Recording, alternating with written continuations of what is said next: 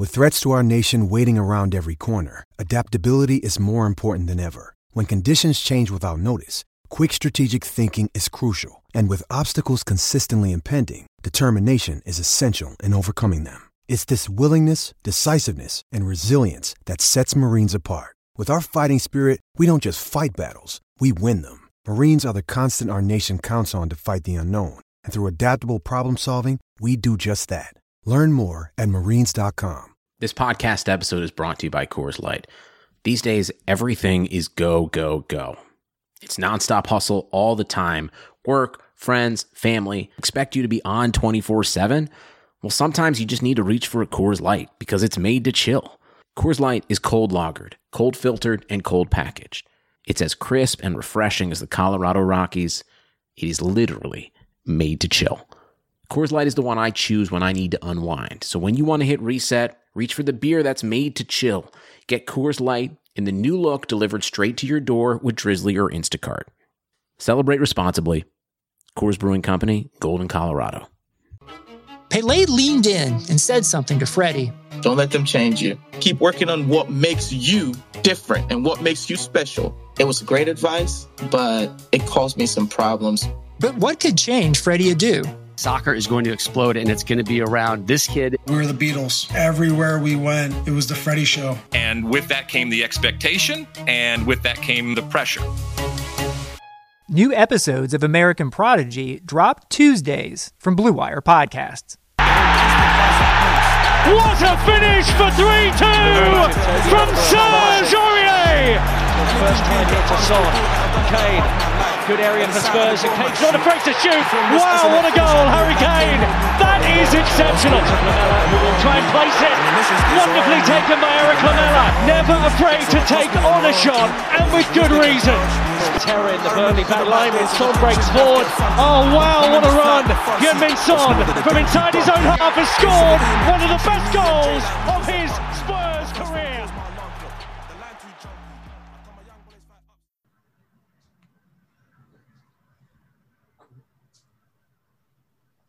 Hello and welcome to another episode of Touchline Hotspur. I'll be your host today, Sai, and today I've got a condensed cast with me, but all stars nevertheless.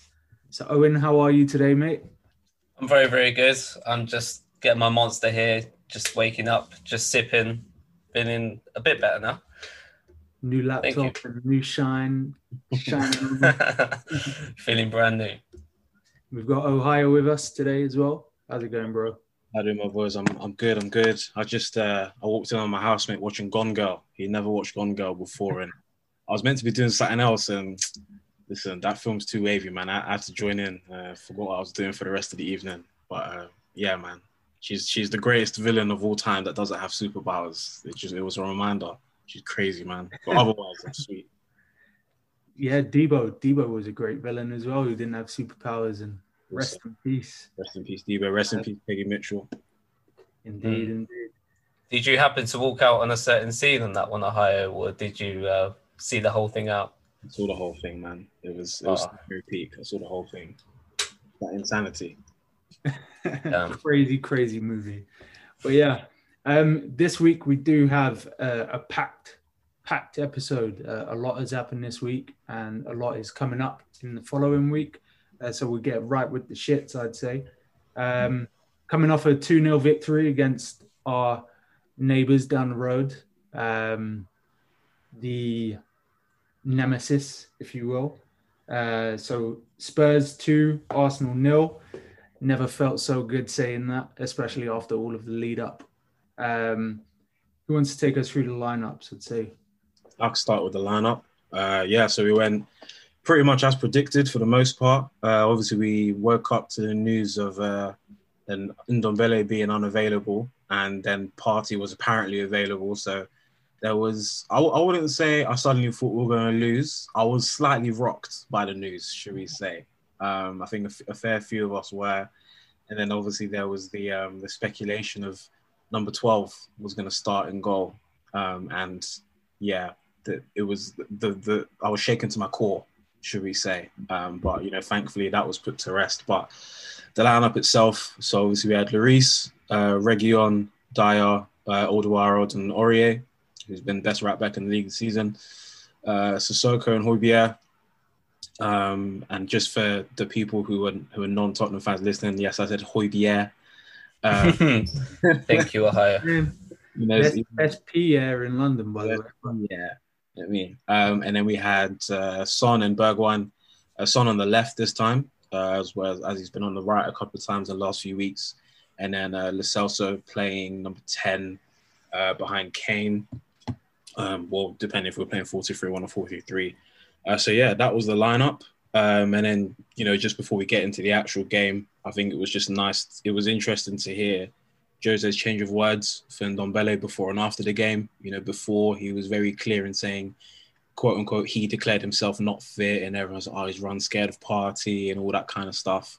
Yeah. But then after the game, Jose changed his words to we knew he wasn't fit, or we established he wasn't fit. It was very clearly a team thing. Would he have still kept those words if we'd lost, or if Partey stayed on the whole time? I don't know, but it doesn't really matter, does it? Yeah, I mean, it was definitely one of those situations where some of the pre-match news sort of shook people up a bit. As you mentioned, that Joe Hart stuff, I was not ready for that. So I sort of just ignored it all. And when the lineups did come out, I just took a bit of a glance and then went back to my day and kept that same energy pretty much. Owen, in terms of the game itself, obviously we got quite an early goal by all things considered. A great, fantastic strike from the debatable world-class talent of Heung-min Son. What did you make of that goal? Because there was a little bit of discussion. Funny enough, it was us three on the Discord live as well, and it did get quite animated when that goal went in. So I'll keep my mouth shut for a moment. And what did you make of that situation? It was obviously a world-class goal. It's coming a season where we've even speculated on previous chats in the group chat. We've even speculated on the previous pod, which I believe is still your pinned tweet as well, Si. So we've had this debate and we kind of said this is his season to prove he's world class. And as well as Man City, where he's come clutch with the early goal, he's come clutch with an early and very clinical strike for us. Like, we ended up totally, 4 shots over the whole game. I wouldn't even call that like a chance. I wouldn't even call that a half chance. He just took that speculative effort, which seemingly nothing on. Like, I heard quite a few of the Arsenal guys kind of criticising how badly they recovered. But, I mean, Son's taken a shot from about 30 yards out. You might be able to question the keeper a bit, but all in all, I just think it was a world-class strike. And long may it continue for Son, because if he carries on like this, we are going to have no choice but to say, he is world-class. Yeah, for sure. I think where I was a little bit critical of Leno's footwork, I always look at keepers' feet, because as a basketball man, you sort of look at the leading steps before a jump, and he planted really, really early. And when the ball is that far out, you sort of do expect keeper of that level to be able to move their feet a bit quicker. That's always a criticism of mine for Joe Hart. But again, not taking anything away from the strike or even saying that he should have gotten to the ball.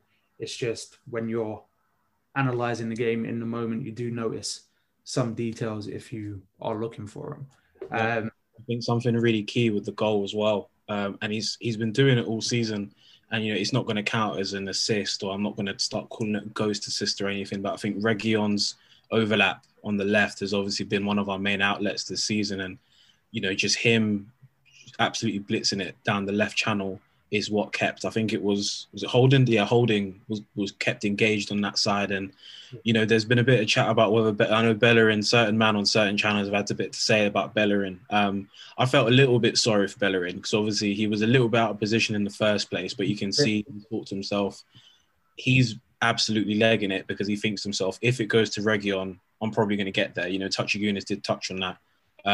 But at the same time, like, him going in that direction Holding was caught in two minds, so there was nothing really Holding could do.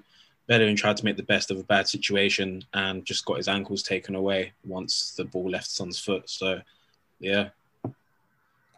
Absolute blinder of a goal. I think everyone was sort of expecting that there would be a Son and Kane combination, but we got two. So by 45th minute, just before the stroke of half time, we got our second goal, which came again on a counter attack.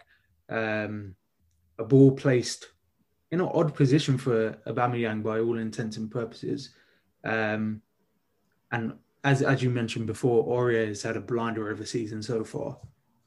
And the first ball that he played out for me was testament to that. Great decision making, great sort of ingenuity, if you will, to actually get the ball out of your feet that quickly and have it so precise. To start a counter is no mean feat, especially in that type of situation. And then obviously Lo Celso, being the guy that came in from Ndombele, showed his worth, shift the ball out. You've got Son running at your defence, little step over, nice little reversey type ball to Kane, roof of the net. I mean, finish was absolutely crazy. Like, obviously being on the Discord, we were a few seconds behind Nigerian Dan Lewis, and obviously we heard the moan of despair. So we sat there like, quite excited. It's like, watching Endgame for the fifth time. I was waiting for Captain America to pick up Mjolnir again, but it was like, I couldn't. When I saw the angle Kane was going to hit it from, when it hits the bar so hard, it takes you half a second to register it's actually gone in. Like, it was unbelievable strike, and we're probably going to touch on it later as to whether our style of play can be sustainable. To be fair, we touched on it last week, but just when you have two absolute killers up top, you can afford to play that way. Do you know what I'm saying? Like, we're very blessed, very, very blessed up top. Like, it's ridiculous how thankful I am to have two absolute shooters up top, like, just so clinical. How many shots do they have? Four shots? Five shots, 3 on target.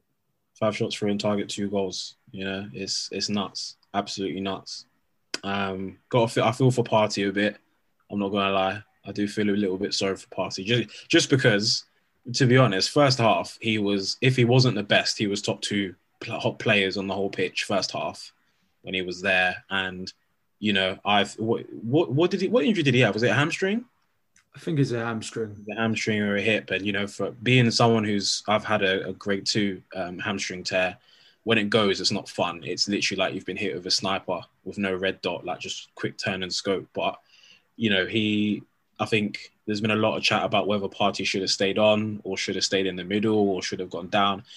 If Partey's going down in the middle of the pitch against a Mourinho team, they're going to keep playing. Do you know what I'm saying? Now, I don't think that would have mattered in the grand scheme of things, but I think that little jog on, when Arteta's pushed him back on, I think because that little jog on could have potentially made it worse. Because once it's gone, if you run on it again and it feels worse, that could take it from a grade 1.5 to a 0.1 to 1.5. And yeah, so I feel for him a bit there, but that's as far as my sympathy goes with that man on the other side. Yeah, I do think slightly people overstated his influence on the game. I didn't see anything that suggested that he was going to have like one of those performances, like a seminal performance that sort of makes us speak about this North London derby in years to come. Like I never got that impression. I felt like he was stable in the midfield, but there were still moments where I felt he was clearly off the pace. He didn't look 100%. Yeah, he looked about 40. So yeah, it was a little bit weird to me to see how much was said about like him in that first half. I felt like the game was pretty even in that first half. If they had scored a chance, which I don't think any of us really feared too tough, to be perfectly honest. If they had scored, it would have changed the game. But scoring within the first 15 minutes just literally gave us the momentum to basically be able to shut up shop for what ended up being the second half of us just soaking up pressure. In that second half, obviously, a lot has been made about our league position and how sustainable our performances have been. where do you think we go from here? Do we keep this style of play up until it doesn't work anymore, or do we need to start making adjustments to ensure that we don't just become quite stagnant and quite predictable? I enjoy that one. Yeah, I mean, we'll talk about I don't think it's sustainable against when we play Liverpool, and we'll touch upon that a little bit later. But I think we can sustain it against all other teams in the Premier League. I think going forward, like as long as we've got Kane and Son and co fighting fit and they're in form and they're protected in the right way, we've got no reason to really change it other than maybe a few tweaks in midfield here and there. Like I think when we do play these games against West Brom, Brighton, we could maybe look to play a more progressive midfielder than Sissoko and then have Højbjerg sit, just so we're not as... Because I personally, I don't feel that comfortable inviting pressure on. Like against Chelsea, I didn't feel that comfortable. I mean, we were all quite quiet in the Discord during the whole second half. I can't lie, I was a little bit nervous when I saw some of those low crosses going in, flashing across the box. They actually probably had more opportunities, Arsenal, than Chelsea did. I wouldn't call them chances, but I'd say they have more opportunities. I mean, I think we can keep the style of play, but with just a few minor tweaks, just so, as I say, we're not inviting as much pressure on. But I think it's dependent on how the game is. That if we score first, obviously we're going to carry on playing that way. But I do think you do see a different side from us when we do have the game level, or a team scores against us first. It kind of jolts us into kind of way of playing that teams aren't necessarily expecting from us. So I'll be excited to see what will happen if we start, or if we concede an early goal to Palace or something. Yeah, for sure. What tweaks would you say you would like us to make? I think obviously we also sort of touched on this before the season started in terms of at what cost are we willing to win?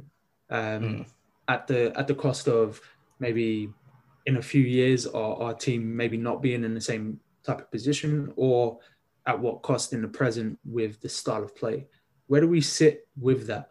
Because me on a personal note, I quite enjoy the departure of styles. I felt like it was a necessary evil to embrace, even though my football aesthetic is always going to be possession based, quite patient, still quite pragmatic football, but with that additional flair and creativity.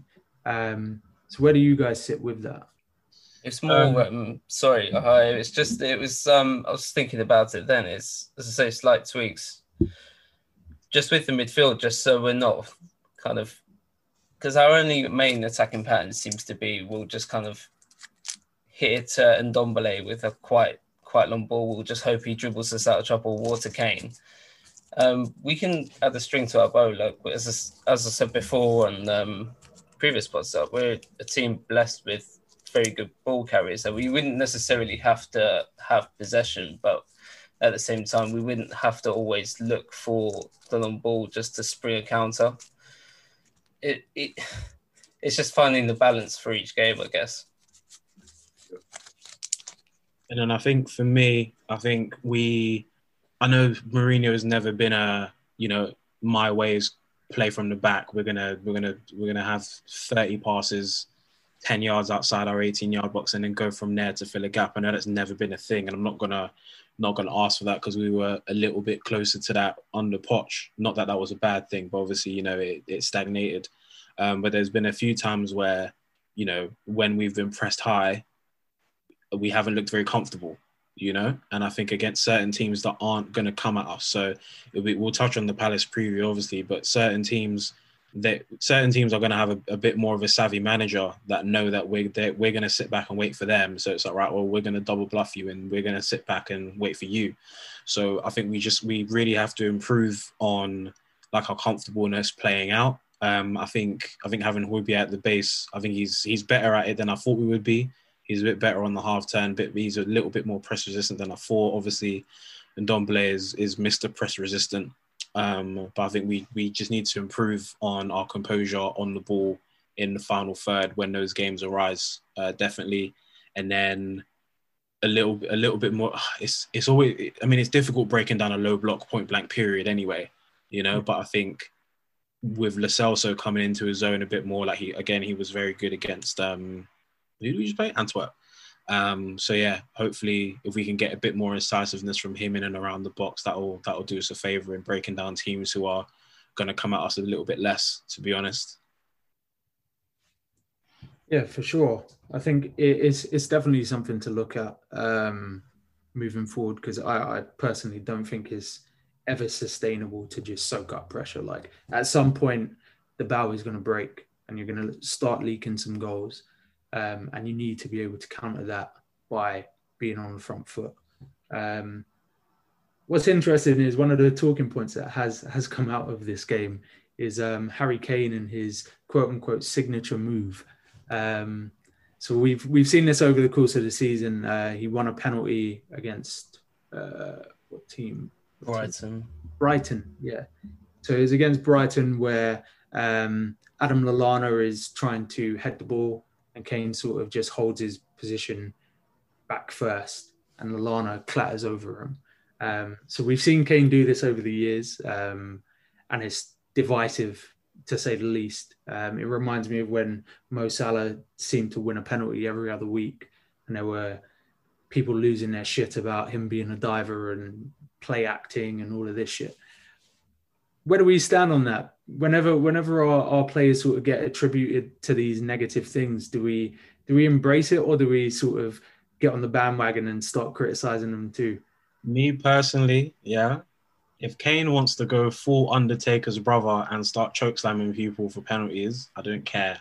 Do it. You know what I mean? But on a serious, I think do what you're allowed to do within the rules is the first thing.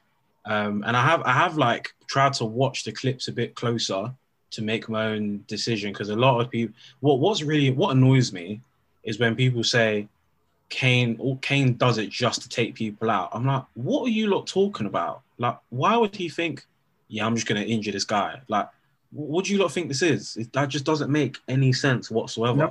No one's been injured yet.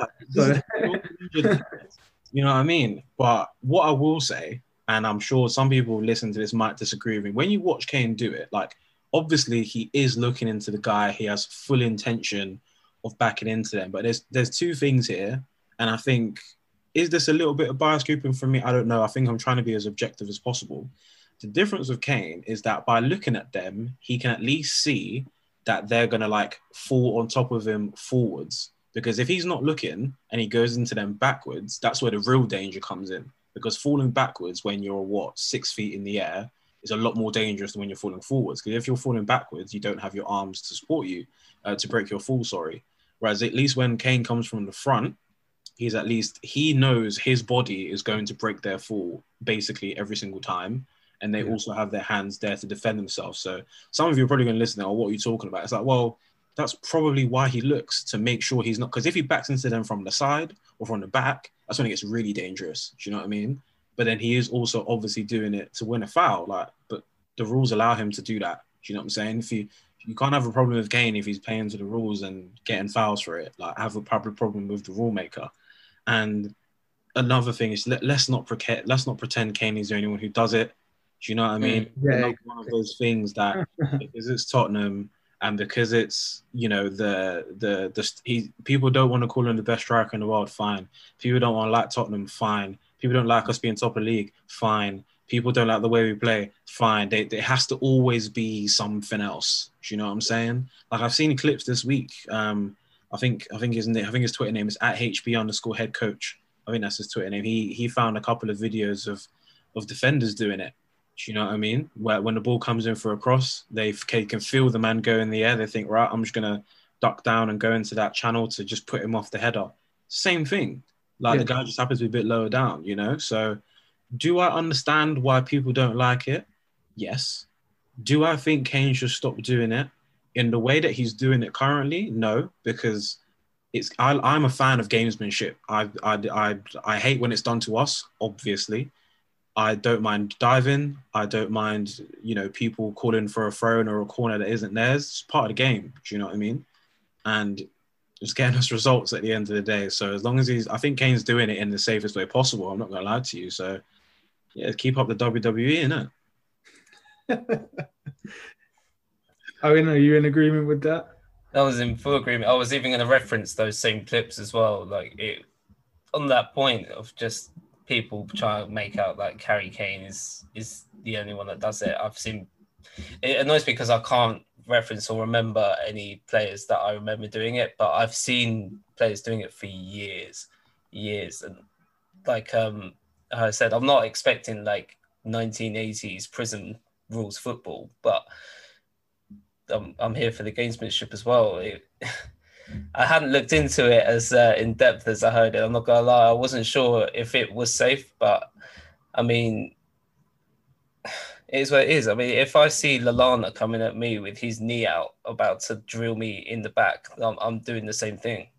Yeah, precisely. I think that one in particular was hilarious because Lallana just went 100 miles per hour into that, and it's like, what the fuck did you expect, my guy? Like, you know, he's not going to jump at the same trajectory as you. He's not going to get the same height because he's starting from a standing position. Like, it was just foolish on Lallana's part. As you said as well, like whenever I see one of them, I just have a little bit of a giggle because I'm more concerned that Harry Kane is going to break a rib or something, like with the full weight of a grown man landing on top of you. Like, but as you said, gamesmanship, I'm all for it, mate. The last thing on that, something I don't think people were thinking this through when they said it. People were saying, when X player is in the air and Kane just hits them, like butt backs into them directly and doesn't go for the ball. And then people say that's a red card in rugby. I'm like, what? Okay, it's a red card in rugby. And so what? Like, if I slide tackle someone, if the ball is at someone's foot in football and you go for a slide tackle, studs down, it's fine. If I go for a slide tackle in rugby and I get the ball, it's a red card. So what are you talking about? Like, people just literally talking out their ass because they dislike us, which is fine. I'm very happy. It's very interesting being so talked about and disliked when everyone likes to remind us we haven't won anything and we're not relevant. And yet here we are, prime topic of conversation every single week. Exactly. That is becoming my favorite conversation, to be honest. I don't get why people hate us as much as they do, but it is what it is. I embrace it. When I spit bars in a rave, man, I go hard like stand. Football is back in full swing. You might not be at a game this year, but you can still be in on the action at BetOnline. BetOnline is going the extra mile to make sure you can get in on every possible chance to win this season. From game spreads and totals to team, player and coaching props, BetOnline gives you more options to wager than anywhere else. You can get in on their season opening bonuses today and start off wagering on wins, division and championship futures all day, every day. Head to BetOnline today and take advantage of all the great sign-up bonuses. Don't forget to use the promo code BLUEWIRE at betonline.ag. That's BLUEWIRE, all one word. BetOnline, your online sportsbook experts. When I spit bars in a rave, man, I go hard like stand.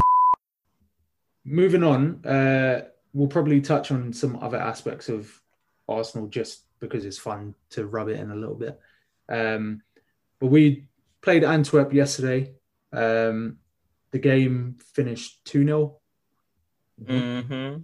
It was a bit of a... Again, these Europa League games for me are quite difficult to get through. So you sort of end up focusing on one aspect.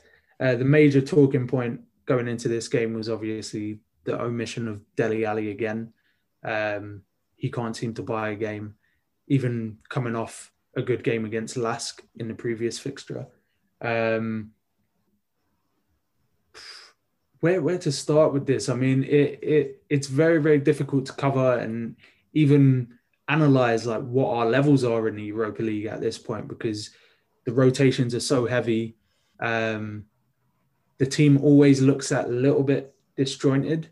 and we are clearly experimenting. We played with a 3 at the back, which we haven't done this season so far.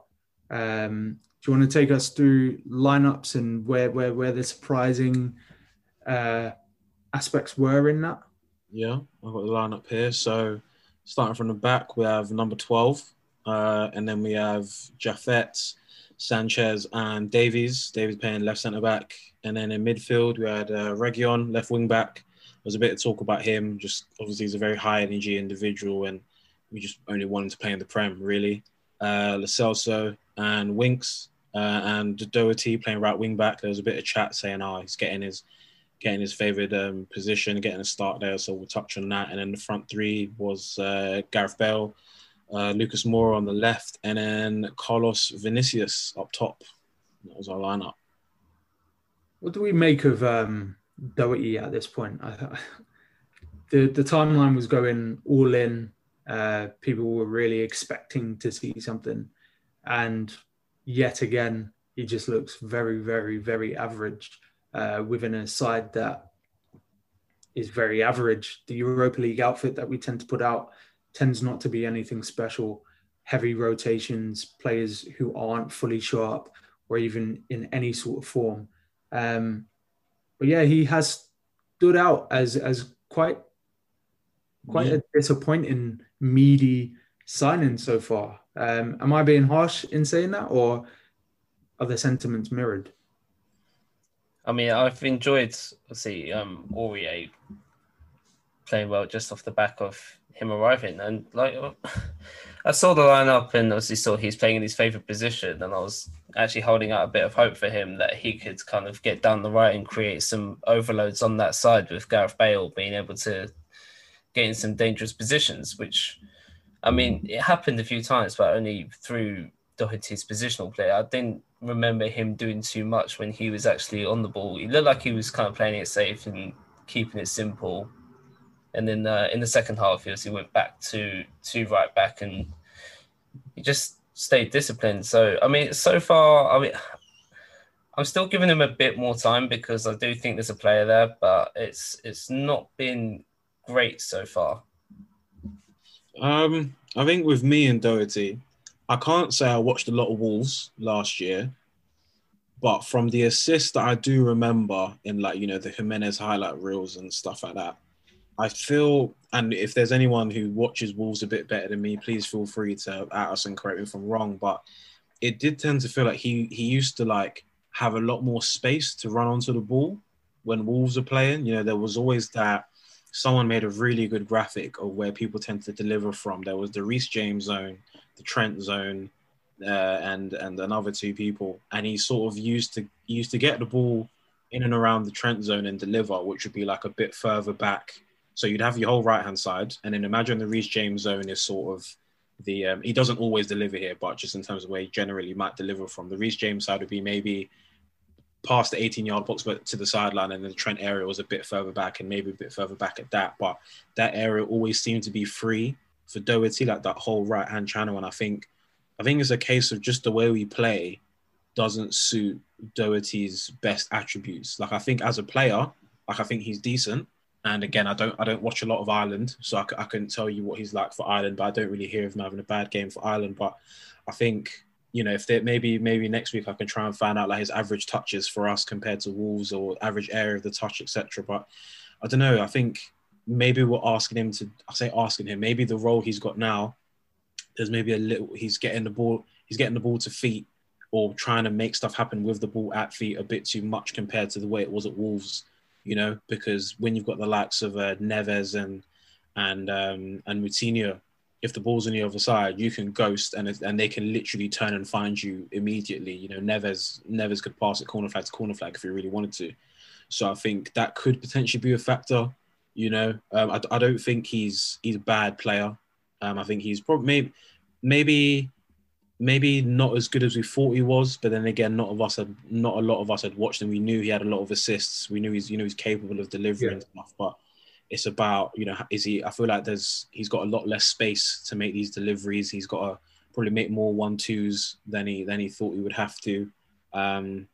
And again, we don't play a lot of three at the back. I think regardless of whether you prefer three at the back as a right wing back, you still have to play that over a period of time to get used to how much space you have between yourselves and other players getting used to your runs and stuff. So I think those are probably all factors as to why it's not quite popping off for him. But again, we've only just hit December. Like, fair enough, he's quote unquote prem ready, but I think it'll still take a while to get used to Jose in general. To be honest, I think anyone would take a while to adjust to Jose.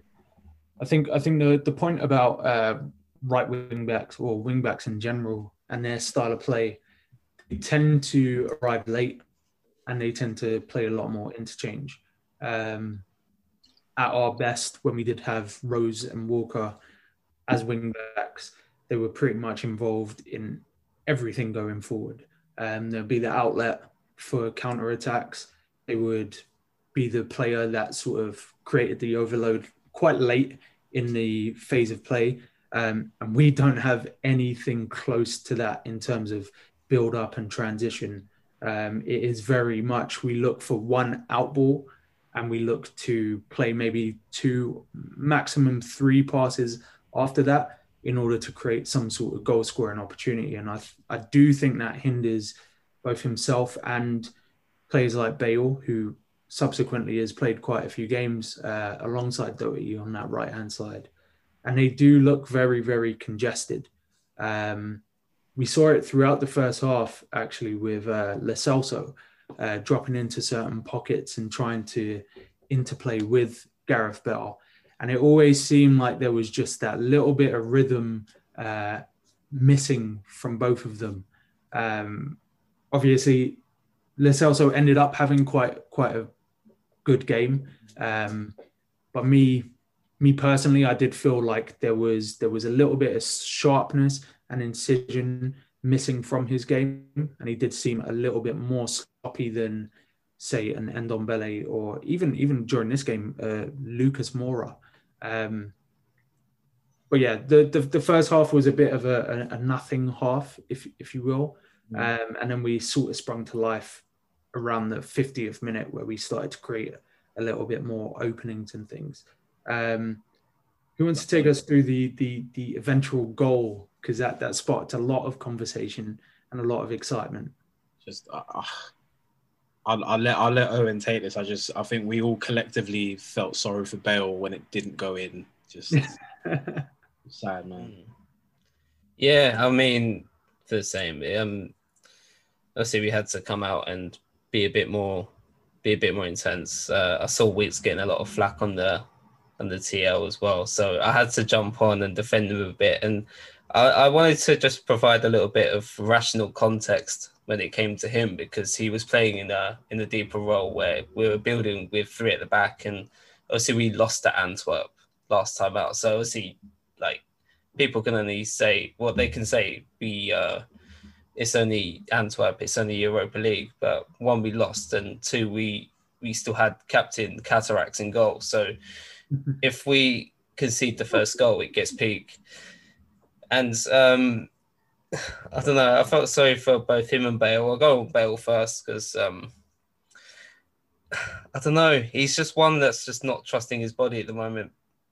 His physicals still seem a bit off. I don't know if his body's just been letting him down with all of these injuries he's suffered over the years, or he has fully recovered. He's just going through the process of trusting his body again.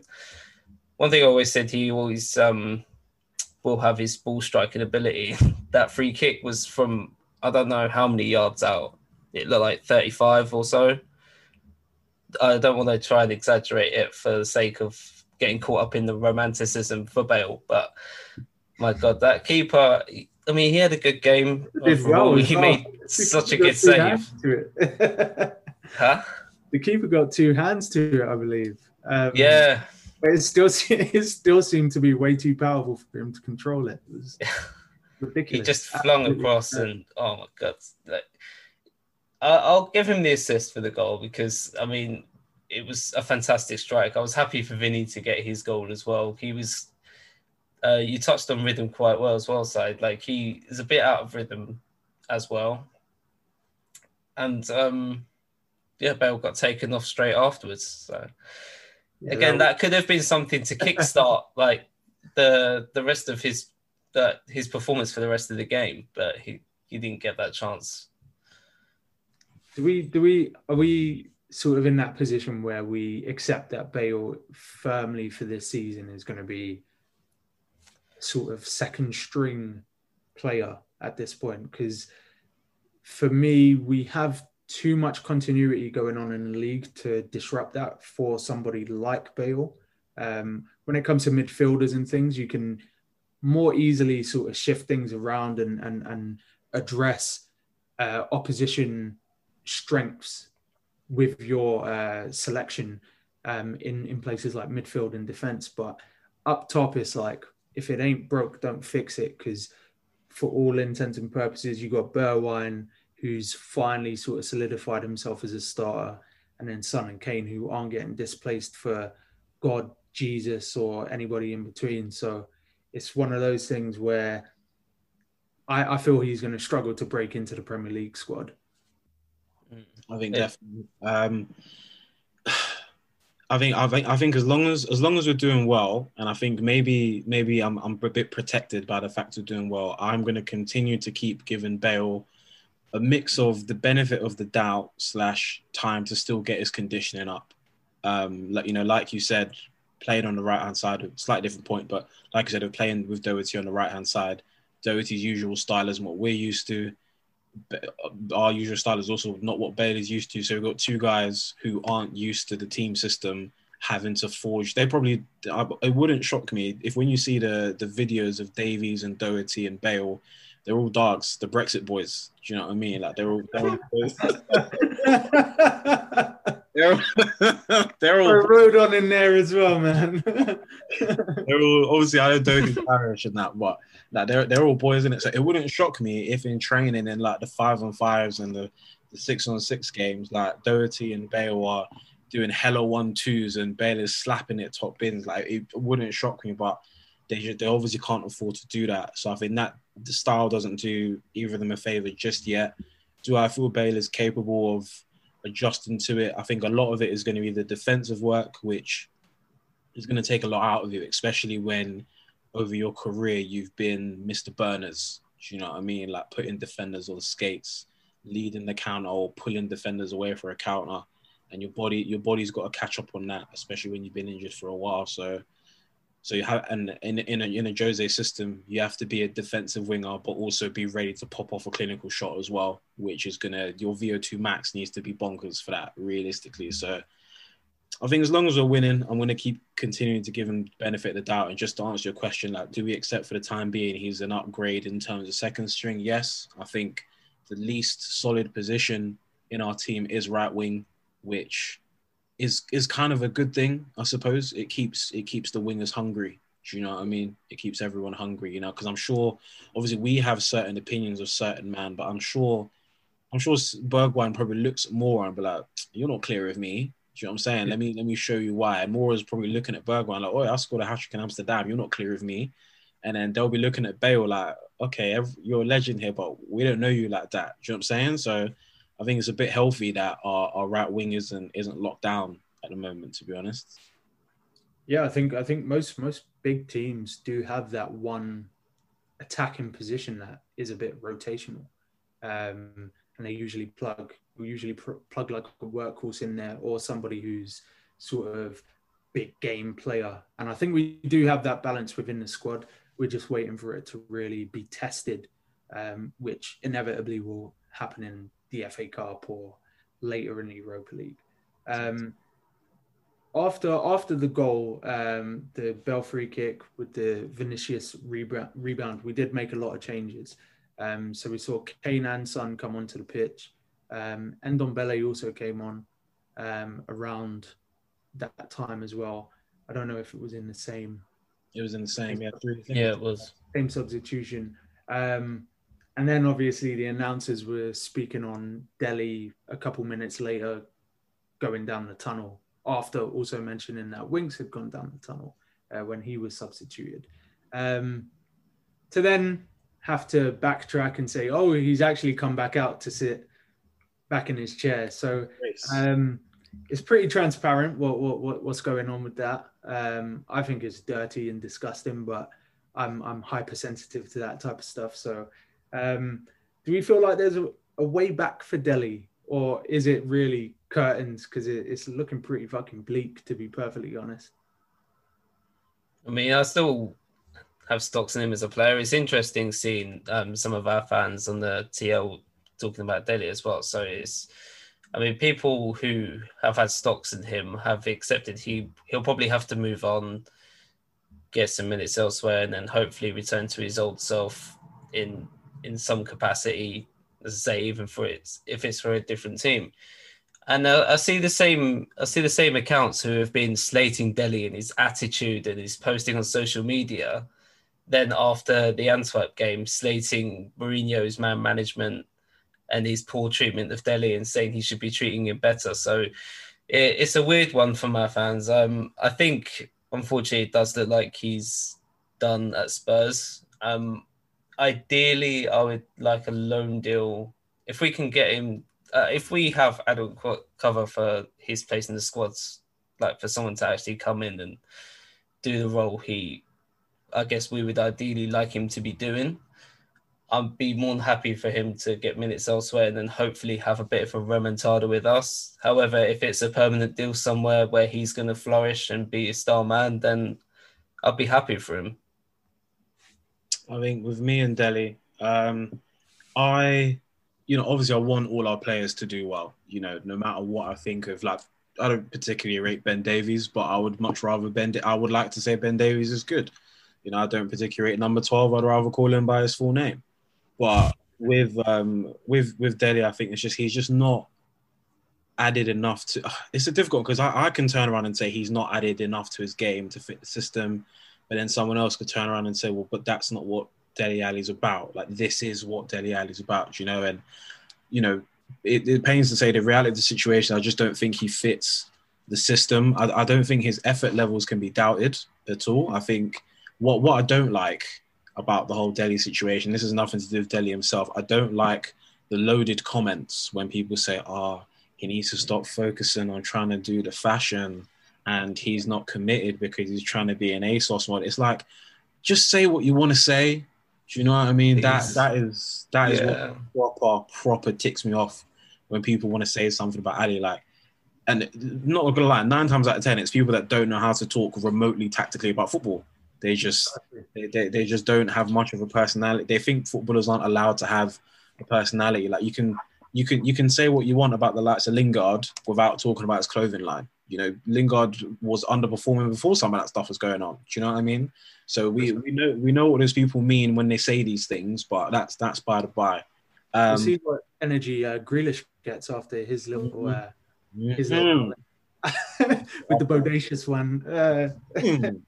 But I think with Ali, I think it's tough because with Jose, even though once Jose has frozen you out, it tends to be that's it. But certain men have made their way back in, Ndombele, there's some of you that are listening. I'm not going to lie. I was searching some of your apps with Ndombele in the July time, and I saw what some of you were saying.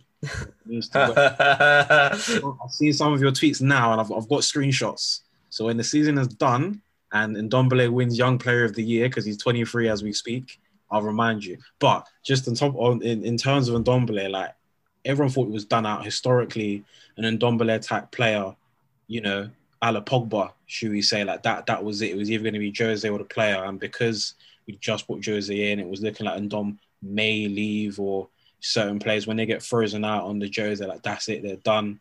But it's not, I'm not saying it's a new Jose, but a slightly modified Jose has said, look, there's a way in, you just have to perform. Ndombele showed that. Bergwijn is beginning to show that. He hasn't quite hit the level he hit when he first arrived, but he's beginning to show that. Even Luke Shaw, when he was at United, Luke Shaw was done out, absolutely fit. He should have left him. And all sorts. Finished. He was finished. He was not getting a game. I know a couple behind the scenes thing, Mourinho wasn't shaking his hand in the changing room. Mourinho was not on Luke Shaw, and then he just played him all the time after a period of time. So to answer the question, is there a way back in? Yes. Do I think he's going to get back in? Mostly down to his tactical preferences as a player. I don't think so. So I would love him to do well. I'd love for him to get back in the England squad, etc., etc. But I don't think it will be playing for Tottenham. One of the craziest things about it is when I'm watching us at the minute, obviously, to accommodate Bergwijn, Son has gone on right. Mm-hmm. So for me, I look at it and I'm like, I think that's a little bit of a piss take, because with Reguilon on the left-hand side, if you need that peripheral sort of forward who is going to make runs in behind and be an outlet for Kane, who's dropping into 10 positions or playing as a false nine and doing that hybrid stuff, Dele's a fucking fantastic outball. Like, he's got the height, he's got the touch, and he has the finishing ability. He's good in the air. Like, for me, there's no reason not to give him an opportunity in that system and see where it gets us, because at some point we're gonna need these bodies, these guys that aren't necessarily in the first team week in, week out. They're gonna be called to the line of fire in terms of making contributions during crunch time in the season. So I'd rather us get those reps in early and sort of give him those 20-minute cameos on that left-hand side, or play him as a 10 when we've got games sort of in the bag and stuff like that. Otherwise, we're just going to have a player there that is going to decrease in value, decrease in confidence, and ultimately is going to leave us a little bit short on real effective contributors over the course of the season. But again, at this point, it is a case of we're winning, so there's very little basis to complain about those little details. But at some point, I do foresee it coming back to bite us in the bum. So I mean, he got on the Fifth Pro 11 nominations. According to somebody, he's top 55 players in the world. What do I know? It's amazing how those things work. When did they start voting for that? I couldn't flip and tell you. It's probably it probably got done. Maybe, you know what? Yeah, it wouldn't shock me if, when did Bruno come in? Bruno came in January, right? January. Yeah. And then when did Dele had that run of Jose form? Yeah, that was in and around the same time when Bruno was just beating everyone by himself from range and from penalty spots. So it wouldn't shock me if the voting was around the same time, you know, because that's when Dele hit a bit of form under Jose, and Bruno was making people say he was the best signing since Cantona. People just say a lot of stuff, but yeah, it wouldn't shock me if it was around then, to be honest. Yeah, mental. It does highlight that those things don't really mean very much, to be perfectly honest. Because where did Bruno get in that list, by the way? I don't think they've done it in order. They've just said the nominations, but where they've done the picture, Bruno is front and center. So boy. He's alongside Kane's son, Lloris and Toby, huh? Which, yeah, it doesn't make any sense within the context of the last year. He's not been anywhere near as vital as those other guys. I think even having Toby in there is a bit laughable, to be perfectly honest. I'm wondering, I'll move on that. With Bruno in there, obviously, I'm now wondering how many Europa League players are going to be in that in the Fifth Pro 11 team now, because certain man up north have joined us in the midweek gulag. These lot can't get enough of us, I swear. Every team's trying to be like us at the minute. Without not winning and fourth place fighting. I think that's the wave in the Premier League at the minute, at least amongst the Touchline supported teams. Moving on from that, obviously we're sort of going through a bit of a patch where there seems to be a bit more stability around the club in terms of transfers and scouting and things of that nature. We're seeing the benefits of the Mourinho pulling power, if you will.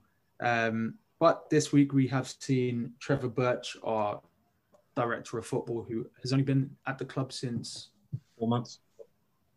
How long was it? 4 months? 4 months, yeah. 4 months or something like that. So he obviously was part of that recruitment push at the beginning of the season 4 months in the job and he's gone off to take a role at the EFL, which is pretty interesting. Reminds me of one Harry Redknapp, no loyalty amongst thieves by the sound of it. But in all seriousness, how does that impact us moving forward? I think it's a bit of a strange timing, and it does sort of leave the January transfer window in a little bit of a shaky scenario for me anyway. I think when you're talking about Trevor Birch and stuff, because obviously a lot of, I think us especially, or to be honest, especially me and Owen, we're big Luis Campos fans, just from his work at Lille and the players he's brought in and stuff like that. But I think something that got quashed quite quickly is that what Luis Campos does as a director of football and what Trevor Birch did for us as a director of football are very different, because our direct, I think it's been, back in the day when everyone's like, do you need a director of football? Do you need this? I think every director of football's job specification is different per club. So, a lot of them have a bigger role in recruitment, a lot of them have a bigger role in scouting. Whereas it would seem that Trevor Birch had more of more financial responsibility. Like he did still have, what did his responsibilities include? I think he was brought in because from what I was reading, he has a lot of like connects in the transfer, like he's very well respected when it comes to negotiations and stuff. But primarily he is actually a chartered accountant. He's a money man. Do you know what I mean? And Don Levy being the shrewd man he's always going to need somebody like that in them. So it was like that team there, like the football operations team, from what I saw, worked alongside the recruitment team. So the recruitment team was like Jose, Steve Hitchin, Levy, and then you had the other team which had what's his name, Trevor Birch, and two other people, and I've forgotten their names. But I think, touching on what you said about it potentially leaving us in a shaky situation for Jan, I don't think it will, only because I think that Trevor was brought in for the specific purpose of help us navigate this financial period during COVID, based on your past work. Like, so if we just quickly run through his CV, he was CEO at Chelsea when Abramovich bought them, and I think quite a few people thought, oh, is this where we're going to potentially sort out naming rights, or the hashtag ENIC outlot were like thinking, oh yeah, it's our time now. So that's one thing people thought. But he went into Swansea, Portsmouth, Leeds, and he basically patterned up all their finances effectively. Like, I think Leeds still went down when he came through, but he basically saved them from going into administration before they even went down. He's really well respected in Swansea. I think he had to take over as chairman for about a year and a half, saved them a lot financially. He had to do some fire sales and got in a new manager, and they were a lot better off when he left. He's almost like a reverse mercenary.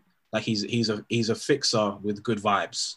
Do you know what I'm saying? Like he goes and everywhere he leaves, he apparently, like, he's got a good reputation. The only place it didn't quite bang for him, from what I've read, was Everton. He actually left Everton after 6 weeks because essentially he just didn't really think the board knew what they were doing in terms of supporting him. So he thought, you don't want my help, I'm going to bounce. Do you know what I'm saying?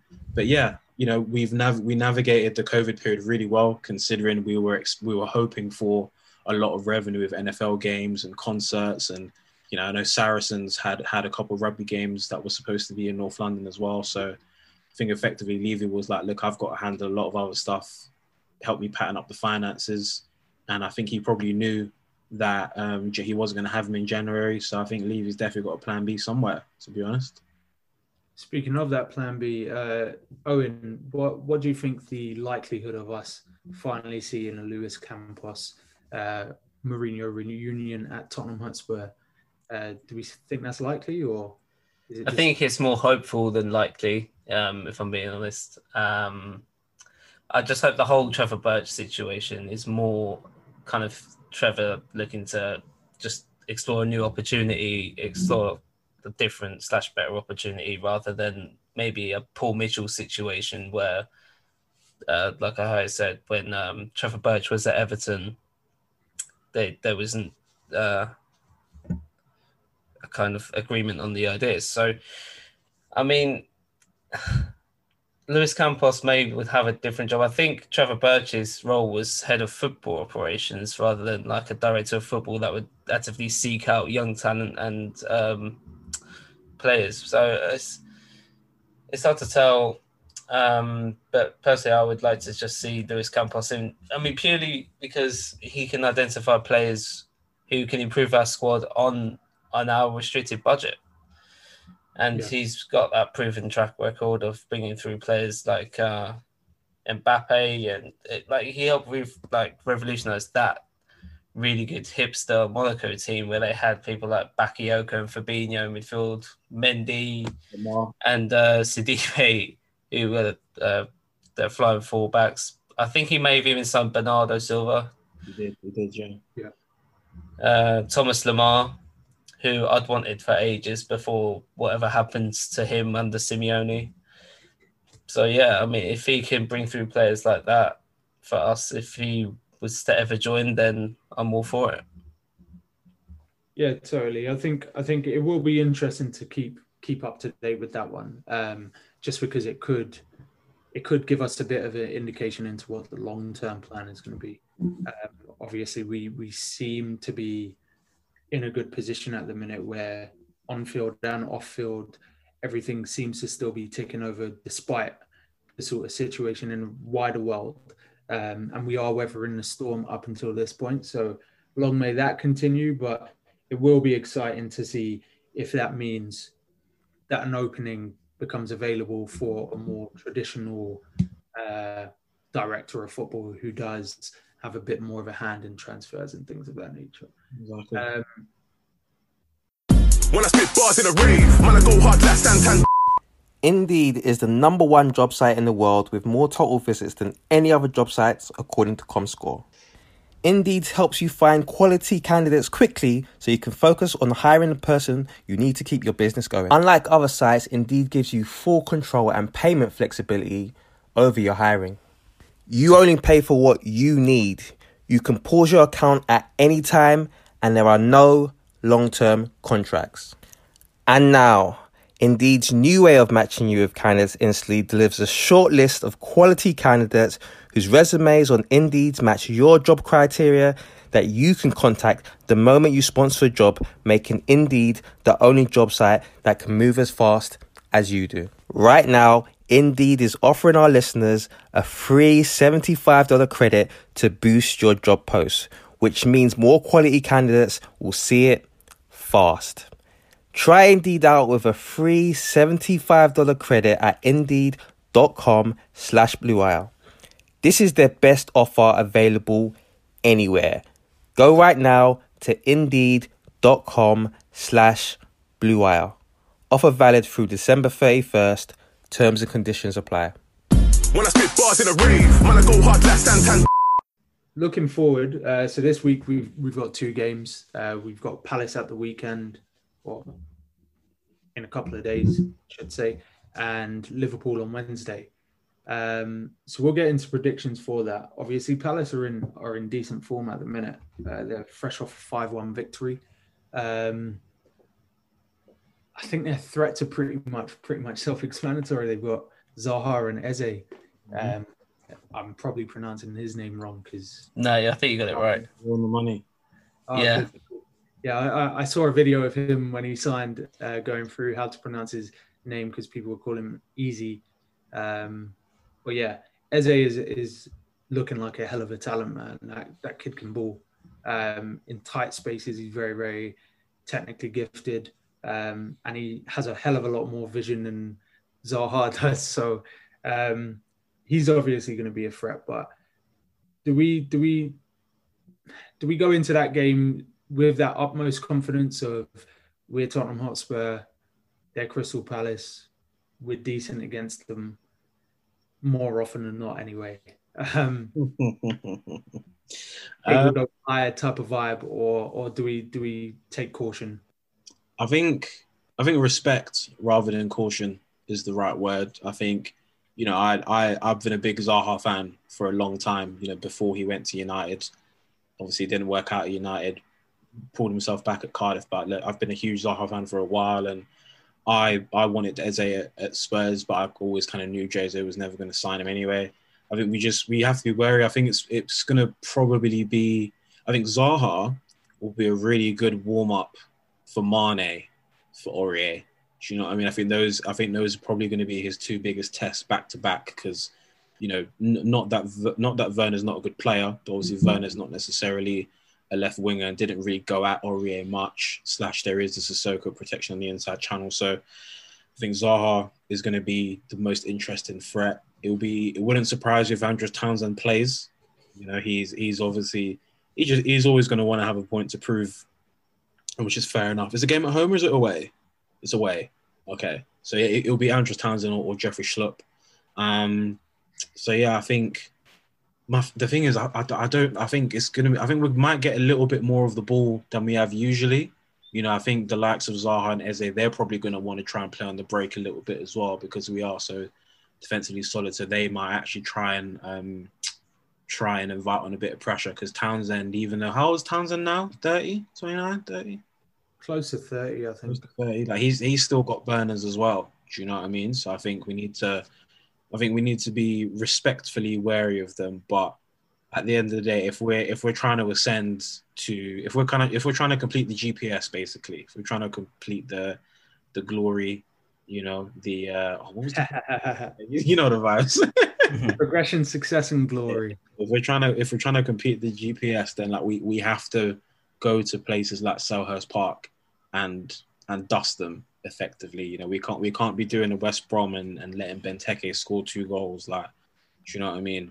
Because the last game at Palace was awful. Like, it was awful. You know, it was so bad to watch, and it was giving me heart palpitations. But we got the job done. So hopefully the players sort of remember how good it felt to qualify for Europe in that game, even though it gave us like 3-4 extra games, and they just sort of realised don't piss about with Palace basically because they do have 2 very, very talented players. And you know, Milivojevic, he's not a scrub. Is he fit? Is he playing? Milivojevic, did he play last game? Yes, he did. Milivojevic is not a scrub. Just go at Gary Cahill, to be honest. Pretty much, yeah. Gary Cahill. Owen, how do you feel we approach this game from a tactical standpoint? Do we come out of our shells a little bit, or are we going to take their threats serious enough to play quiet, sensibly, I will say? Yeah, I mean, we are going to have to be respectful. I mean, I've been to a few games at Selhurst Park, and I think in the last 3 years, or the last 3 times we've played at Selhurst Park, we've not scored more than 1 goal. So it's going to be a very tight one. They've got the small pitch. They're going to invite us onto them. So I think by nature of the game and Hodgson's play style, we are just going to have more of the ball. I guess we are just going to have to rely on the basic attacking patterns that we do have and just try and feed it into Kane and see if he can work it in to anyone else or work an opportunity for himself while being disciplined at the back. Obviously, I think we're going to still be disciplined with the pivots and just keep them back as far as possible, whoever plays, and then we'll just try and exploit the width with Reguilon and Aurier, hopefully pushing back Zaha and Eze or Townsend, whoever plays on the opposite flank to Zaha, and make them do a bit of the defensive work, because apart from Zaha, actually, I don't think anyone has that license to not do the defensive duties. So if we can exploit the flanks and work it into Kane while being disciplined in central areas, then I think he'll probably be another 1-0. Which I'll take. Yeah, to be fair, that's probably a sensible shout, to be fair. I work with a Palace guy, and he doesn't seem confident at all, given what type of form we're on.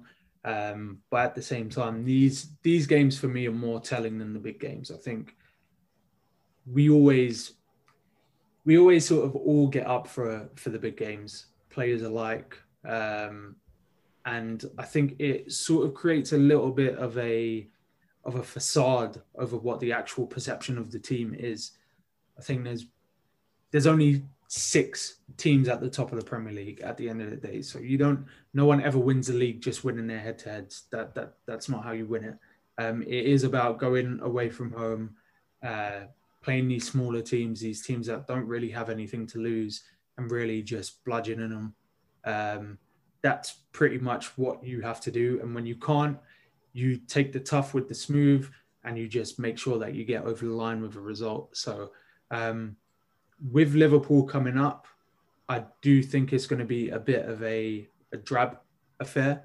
And I do think we are going to be a bit more cautious just to make sure that we get over the line without any injuries, with everything intact. So we can really push in that Liverpool game to basically put a little bit of a dent in their aspirations while furthering ours.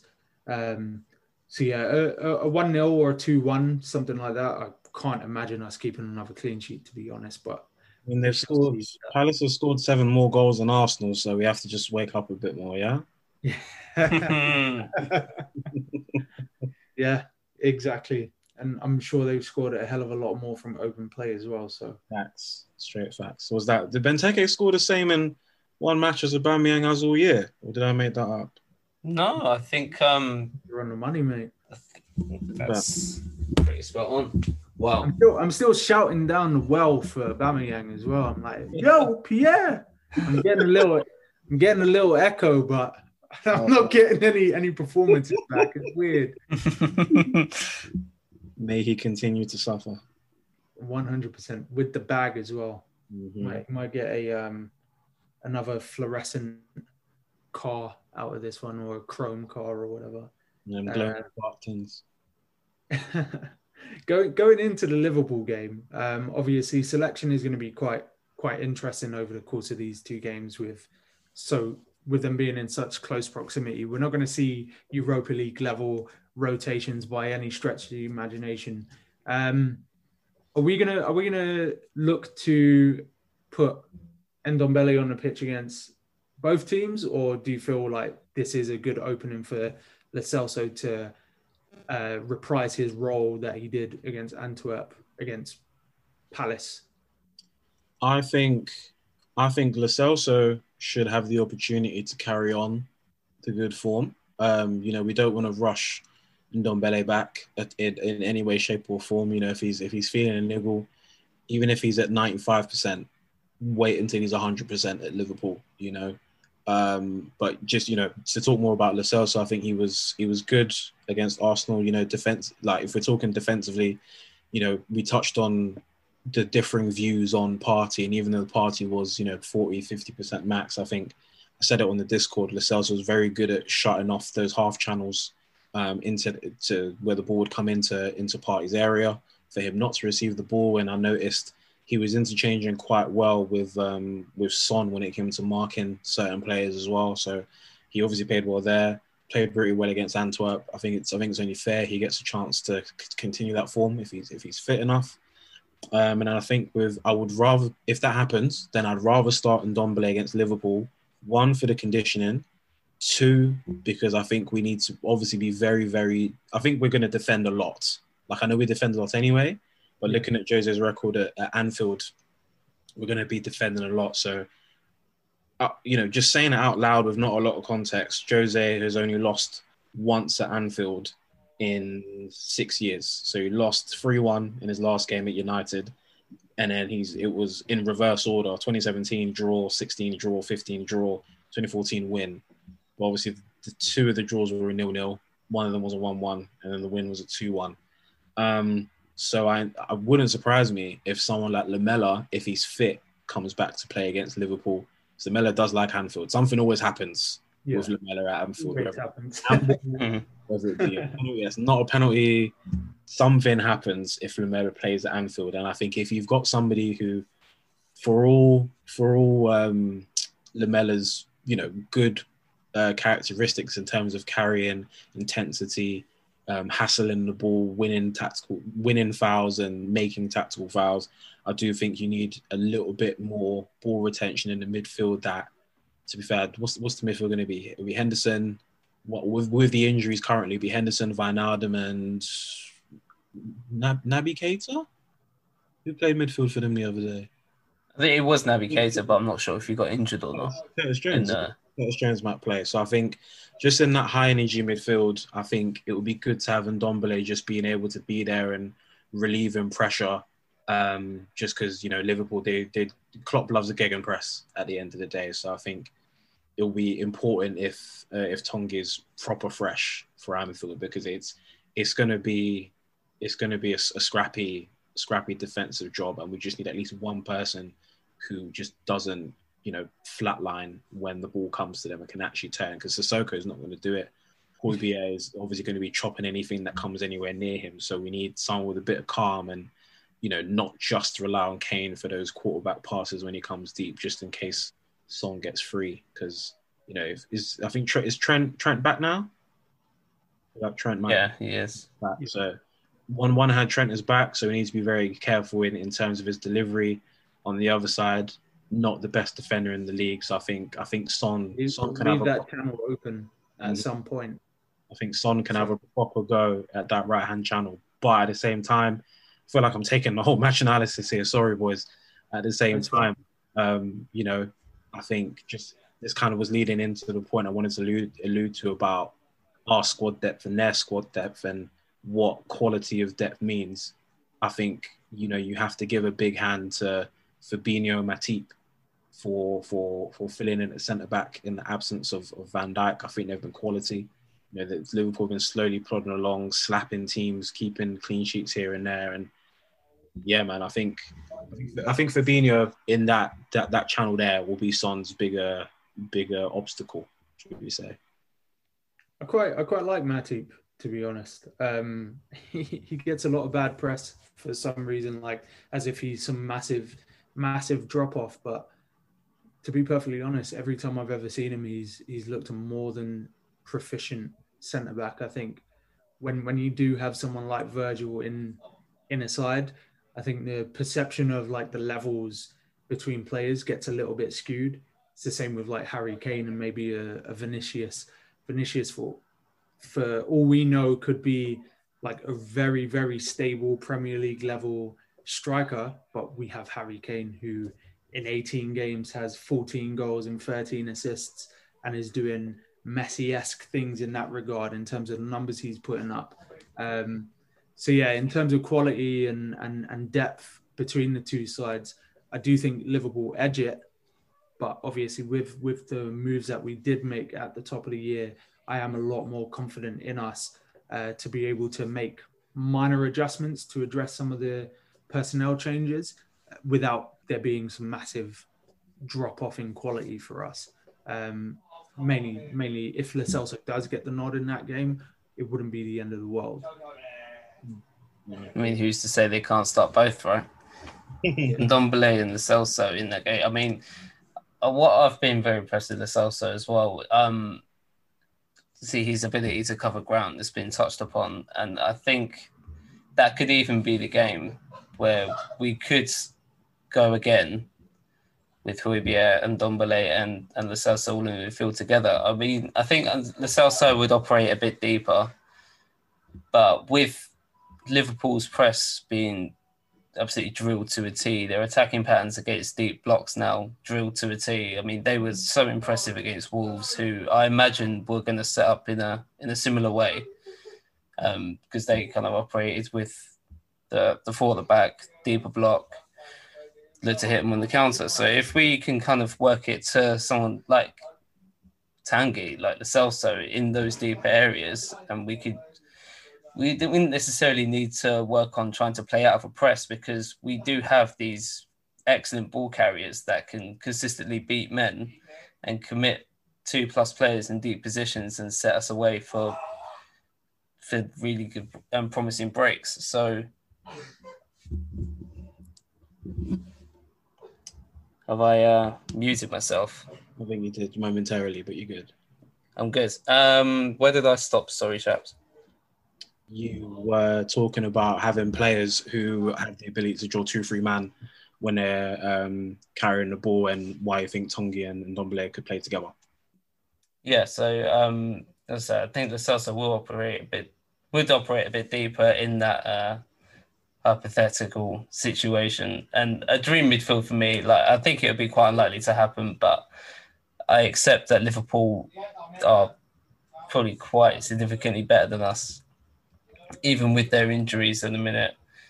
I think we'll be vulnerable playing deep and inviting pressure on, just because they are so good in their press and they're so good in their attacks against deep blocks. So, I mean, even if we were pressed, we wouldn't need to necessarily play out or coach the play out. If we managed to progress the ball to someone like the Celso or Ndombele, and we could commit those players, where Ndombele and Lo Celso are more than capable of beating those players, and we can get set away for quite opportunistic counter-attacks.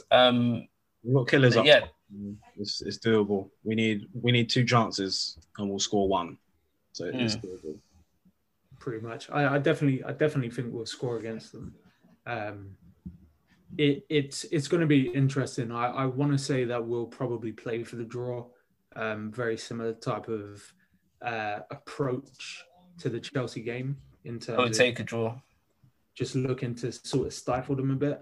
And yeah, I don't think any of us would turn our noses, I'll be perfectly honest. Like at this moment in time, we just have to make sure that we're not losing games, because that could really, really start to cascade on top of us and start to make everyone a little bit antsy.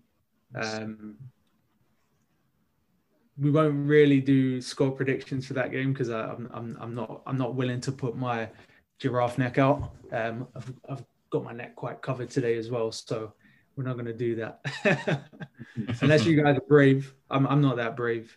I think Palace. I'm going to go for 2-0 win at Palace. 2-0 win, and then listen, man. If you wanna win the league, you got to do league winning thing. So I want to go 2-1 to us at Anfield. Last minute Lamella shithousery for a VAR pen that shouldn't be, and then Kane doing what Kane does best from the penalty spot. Yeah, I mean, great predictions.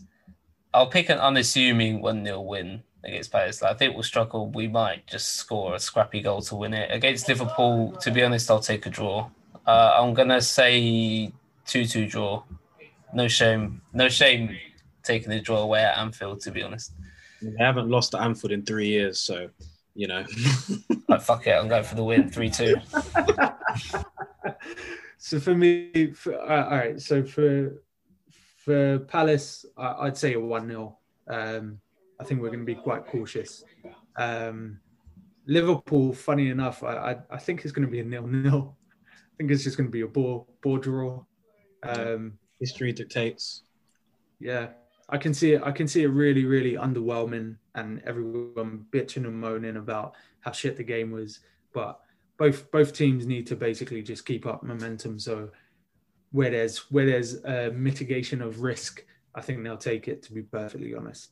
That's pretty much all of the sort of analysis and previews. We did have a few listener questions. You guys usually get in your bag for these, so I'll let you guys read out, and we've got a few. So some people asked 2, which is fair. I think there's one overarching question, which is a bit of a combination. So I'll say the questions, but we kind of can answer them all at the same time because we've touched on them a little bit. So at Chukwu asked, is it best for all parties for Dele to leave in Jan? J Spurs 3 said, are Dele and Winks done out here? And then at THFC, no, is that a different question? No, that's a different question. So effectively, Dele and Winks, what do we do?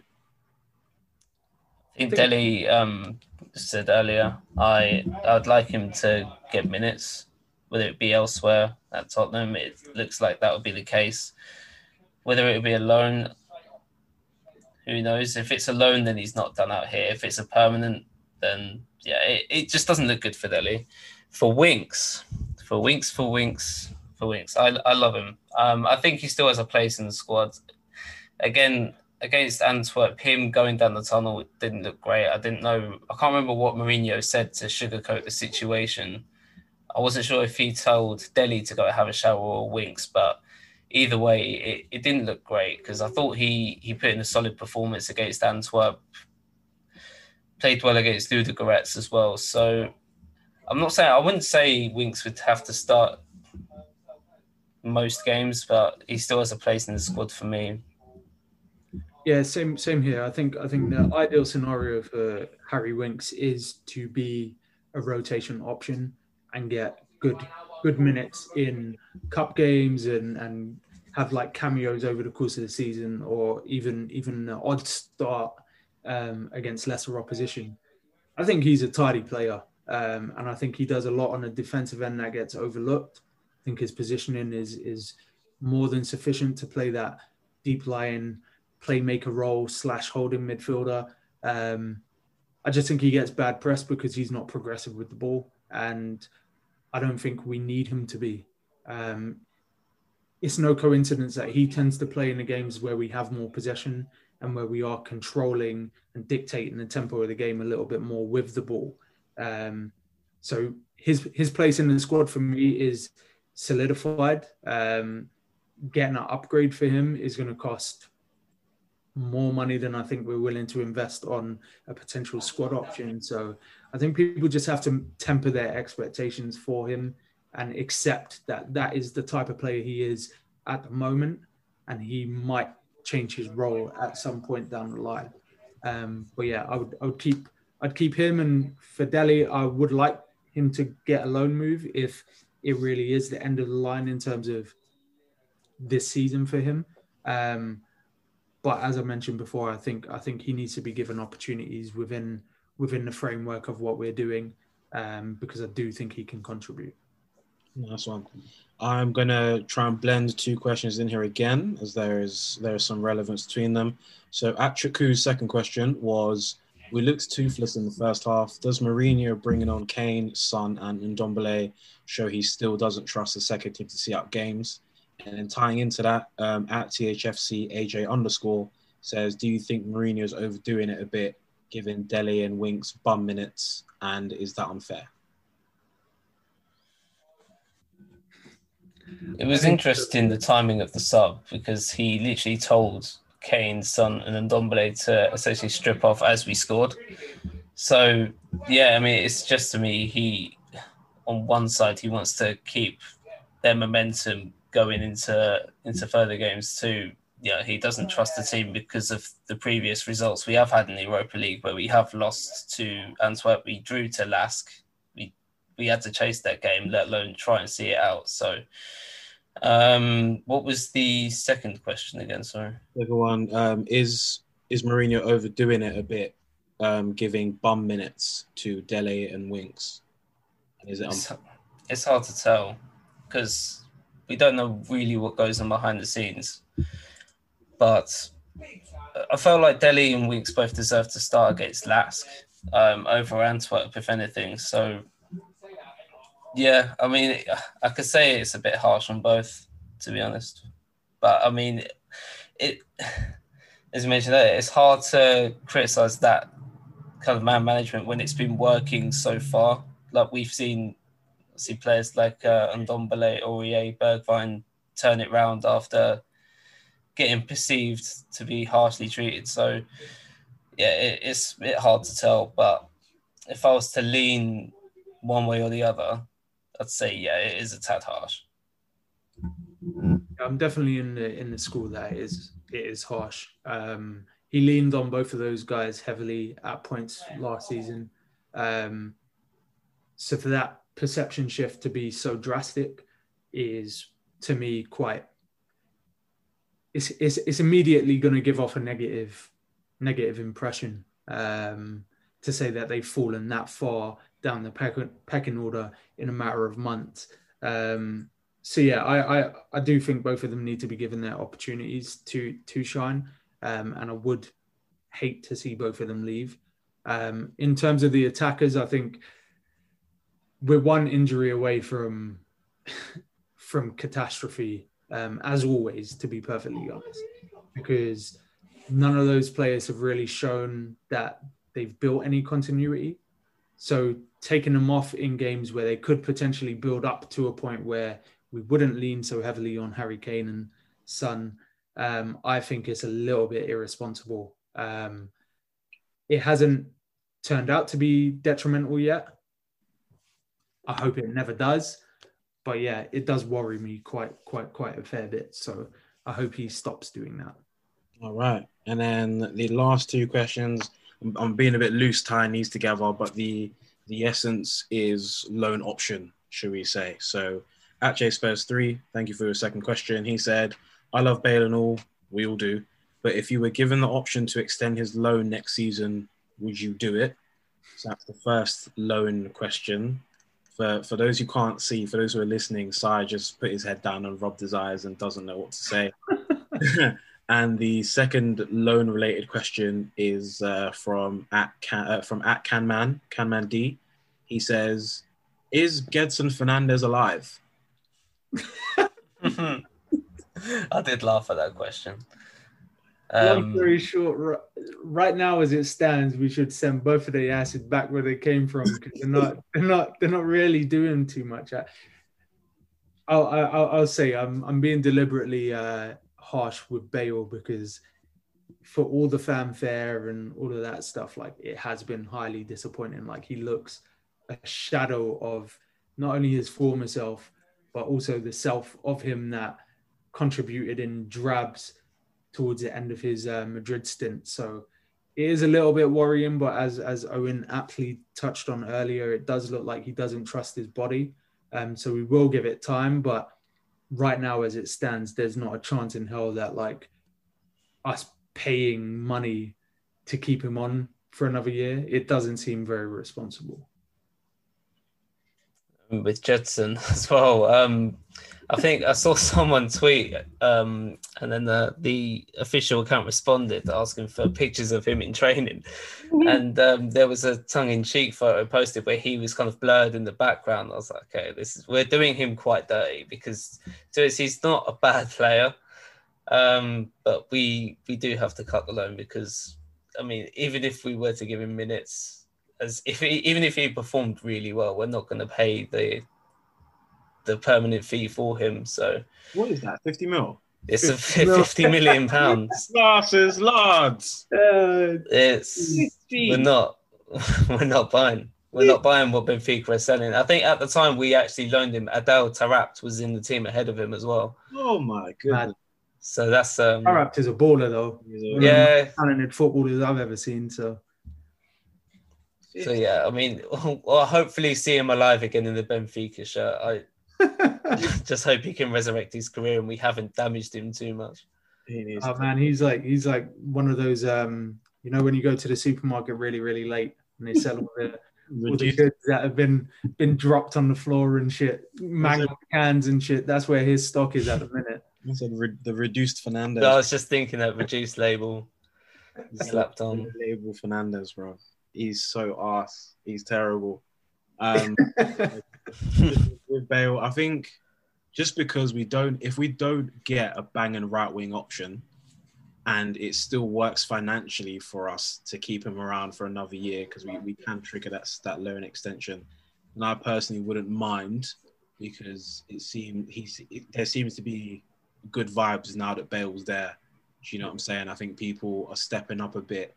Maybe it's more down. It could be down to the myth of Gareth Bale. It could be that training Bale is currently clear of match day Bale, and we're just waiting on that. So I think to answer right now, would I extend it with the way we're going, and if we could afford it? Yes, but if there's no like banging right wing option to come into the club, then if there is a banging right wing option, then I would say thank you for the memories, Bale. It would be time to cut. But it's only December. Do you know what I mean? There's time, and that's it on listeners' questions. Cool. That was a packed pod in terms of topics and things to touch on. We'll obviously be back just before Christmas with our next episode. Obviously, that's going to be heavily congested as well. In the meantime, do follow us on the socials. So on Twitter, we are at Spurs_Touchline. And join the Discord for the Touchline Media Group as a whole. Obviously, as mentioned before, we do make appearances every so often on the Discord lives. So for the Liverpool game, we'll probably have some representation on there too. As always, guys, pleasure. Obviously, we'll be in contact behind the scenes, but on camera, you do have to do the niceties. So speak to you guys soon, and come on, you Spurs. Have a good one, boy. Peace. Peace.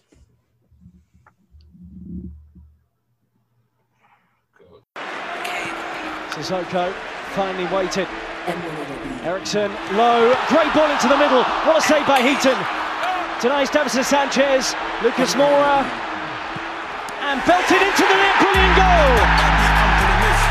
On debut, Tunge Ndombele has scored the equaliser for Spurs. Lucas Moura clips it. Oh, great goal! Stephen Bergwijn has arrived in North London. That is absolutely incredible on debut. Aurier! Sports Social Podcast Network.